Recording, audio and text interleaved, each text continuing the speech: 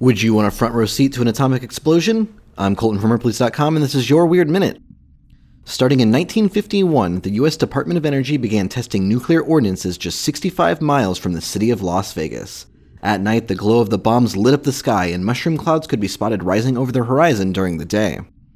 Atomic tourism drew people from all over to see these devices of ultimate destruction. Mushroom clouds showed up on billboards and hairstyles and even costumes. There was literal pageantry as Las Vegas named the official Miss Atomic Bomb.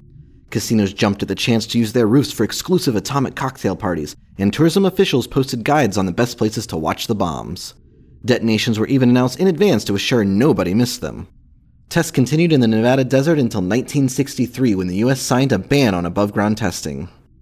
While the Vegas economy exploded with the bombs, so did concerns about dangerous radiation exposure. Soldiers viewing nuclear bombs showed significantly higher risks of cancer and a high chance of deformity in offspring, but military officials at the time said that residents of Las Vegas could just shower if they were exposed.